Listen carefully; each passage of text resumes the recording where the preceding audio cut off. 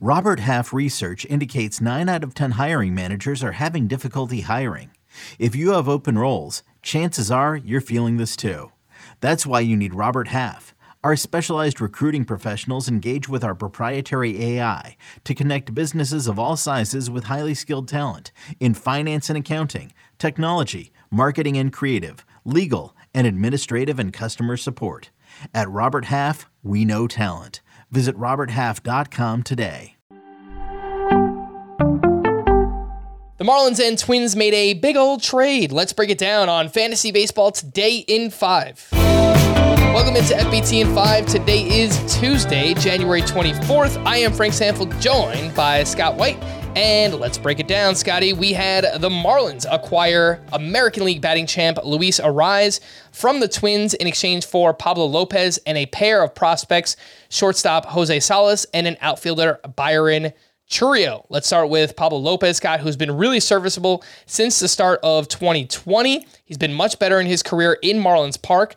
Now moving over to Minnesota, what do you think this does for his fantasy value? I don't think it changes it that much. He's always pitched much better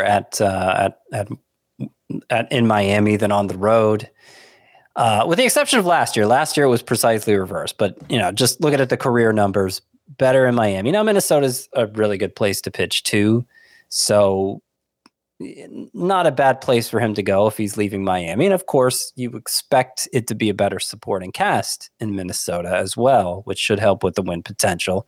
In theory, the Twins kind of underachieved last year. So, there's a lot of theoretical things going on there, and not wanting to make too many assumptions. I'm kind of inclined to keep Pablo Lopez's value the same, which is to say around 50th among starting pitchers, really middle of the road. There was more excitement for him in previous years, I think. The presumption was, if he could just stay healthy, look what he could do. Well, he managed to stay healthy for 180 innings last year, and it was a very uneven season. Averaged less than a strikeout per inning. ERA over it was 3.75, actually, which is not so great in today's pitching environment. And I just think he's decidedly middle tier, and he still has those health concerns. So I'm not terribly excited to draft Pablo Lopez, though, of course, he's good enough to draft in all leagues. I have a feeling you're probably not overly excited to draft the other side of this trade either. Luis Arraez hit .316 last year with 8 home runs and 88 runs scored. He has first and second base eligibility for fantasy baseball purposes. The early ADP right around 207, Scott. You moving him up or down the rankings? Are you interested in Luis Arraez? What do you think? Yeah, so if I'm more or less holding even on Lopez, the same can't be said for Arraez.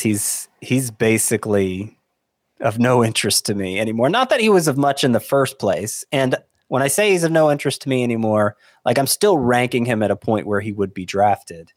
But when you're thinking about his best case scenario in a Twins lineup with Byron Buxton, Carlos Correa, some up and comers, you could see him getting enough help from that supporting cast to be more or less a must-start player in every format. Not especially high-end because he doesn't provide many home runs or stolen bases, but he's going to be a batting average standout, and if he can get the RBI and run totals high enough at a weak position like second base, that could add up to a pretty good player.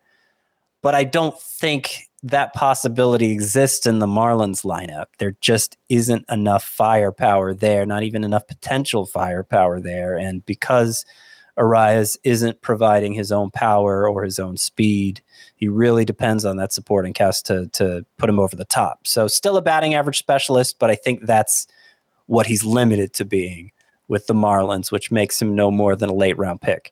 Who is going to close for the Kansas City Royals? Let's talk about it. Aroldis Chapman signed a 1-year, $3.75 million deal with Kansas City. This is a tough one, Scott, because Chapman was not good last year. Career worst numbers basically across the board. He went AWOL with the New York Yankees, so we don't really know what to expect from a production perspective. And then the Royals now have a new manager in Matt Quatraro, where he came over from Tampa Bay, a team that typically has used a bullpen by committee, multiple relievers at a time. What are you thinking here? How does this kind of work out, the back end of the Royals bullpen? I don't have a clue, which is unfortunately true for a lot of teams. And the consensus seems to be that Chapman, who, they're paying him less than $4 million. They're certainly not paying him like a closer. And the consensus seems to be that he'll be the setup man for Scott Barlow, who did a very good job in the role last year. I mean, even among some Royals beat writers, that seems to be the early indication. But I think they're selling the possibility of Chapman interfering or even outright overtaking Barlow. I think they're selling that possibility short. I am much less confident drafting Barlow. I still think if you're drafting right now, and you probably shouldn't be drafting right now, but if you are, you're better off taking Barlow than Chapman, just straight up. But not as confident taking Barlow now, and would have some interest in deeper rotisserie leagues, maybe taking a flyer on Chapman to see if he can at least secure a timeshare there at the back of the Royals bullpen, because particularly the fact that Barlow's righty and Chapman is lefty, new manager coming in, like you said, all managers seem to like to go by committee late if they don't have the personnel to stick with one guy. I think it all adds up to a very murky situation. All right. For more extensive fantasy baseball coverage, listen to the Fantasy Baseball Today podcast on Spotify, Apple Podcasts, the Odyssey app, or anywhere else podcasts are found. Thanks for listening to Fantasy Baseball Today in 5, and we'll be back again tomorrow. Bye-bye. Okay, picture this. It's Friday afternoon when a thought hits you. I can waste another weekend doing the same old whatever, or I can conquer it. I can hop into my all-new Hyundai Santa Fe and hit the road. Any road. The steeper, the better. Because my all-new Santa Fe is available with H-Track all-wheel drive, so I can hit the trail without a worry in the world. Heck, with 3 rows and best-in-class rear cargo space, I can pack the whole family in with all our gear. We've got available dual wireless charging for our phones, so we'll never lose touch with civilization, and we won't lose touch with the primordial power of Mother Earth. So which is it?